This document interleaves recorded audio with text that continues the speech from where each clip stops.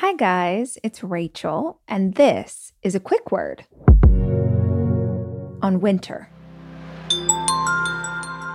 All right, this is not one of those conversations where I talk about theoretical winter or an energetic winter or an emotional winter. In this instance, I'm actually talking about literal winter. It's the middle of January. It's cold here in Austin, Texas. At least it's cold according to me. I know that some of you live in places that have much lower temperatures. But on this particular day, it is pouring down rain. It is in the 40s. Both of these things are not my favorite. And I had to run errands today. I had to do a bunch of stuff outside of the house. And again, I know I'm being a weenie, but it was cold and it was rainy. And I found myself going into a place that I've gone so many times before when it comes to the weather. Let's take a quick time warp.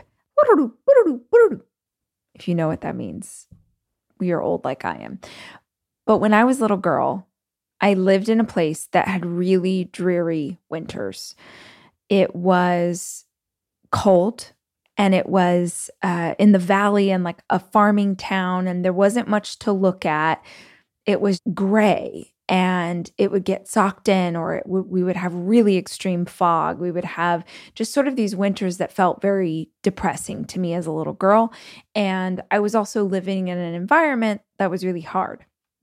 Now, fast forward to me as an adult, and oftentimes when I feel like I'm experiencing a similar weather, without consciousness, I kind of feel like that little girl again. And hopefully this particular podcast episode finds you happy in sunny climate, or maybe it's cold where you are and you actually don't care, you don't mind it, you like it, it's all part of winter. But if you're like me, and certain types of weather, certain types of cold weather can kind of make you feel a certain way or start to affect your mood, I wanted to give you a little idea.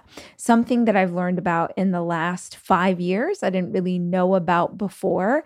And it's fantastic to bring up on a cold, rainy day or a cold, snowy day or a cold, foggy day or whatever you're experiencing. And that is the idea of hygge.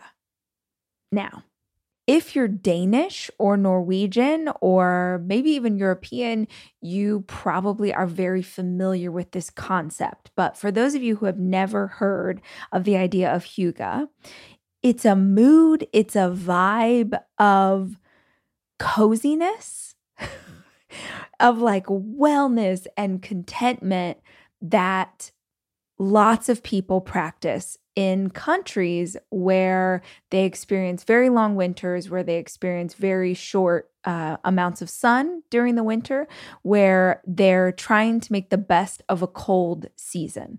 They actively work to make their life as cozy as possible.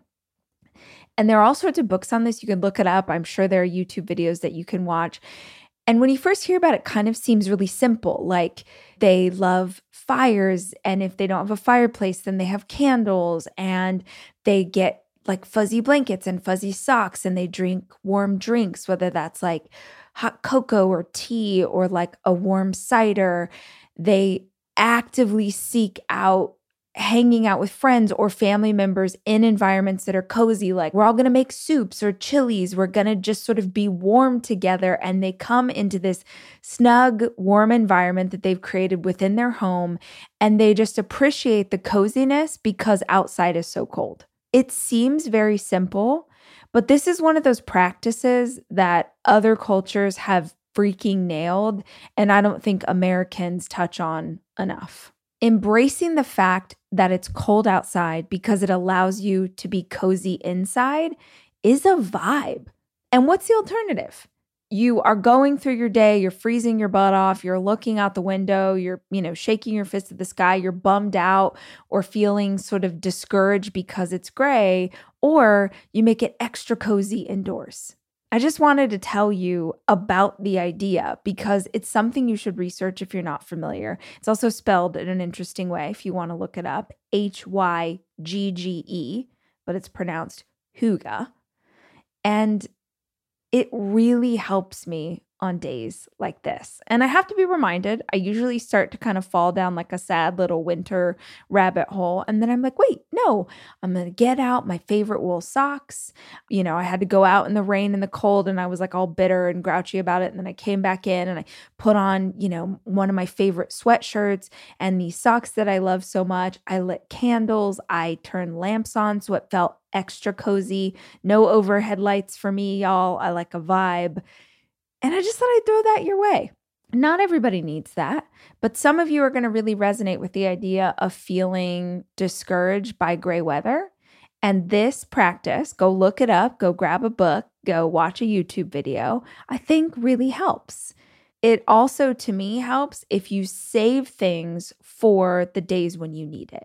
Like if you have a favorite cozy something that you only wear on days that you need it. If you have, one of my favorite things to do is put on a really bright, super cozy sweater. So it's like, it's gray outside, but I'm in this like beautiful red cozy sweater and I'm warm. And maybe it sounds dorky, but I'm here for all of the mindset hacks that make me appreciate every single day of my life. I was in England over the holidays and I was having brunch with a girlfriend and she was saying, gosh, the weather gets so bad that she's like, I hate it because I feel like I'm just living for spring. Like I'm literally just trying to survive these winter days so that I can get to springtime. And I think all of us have versions of that, whether it's literal winter to spring or emotional winter to spring. The concept of hygge, to me, serves as a great reminder to practice being present and content and well where I am today. To not try and dream of a different space or a different life, but just to make the best, make the most beautiful, make the most cozy of today that I possibly can.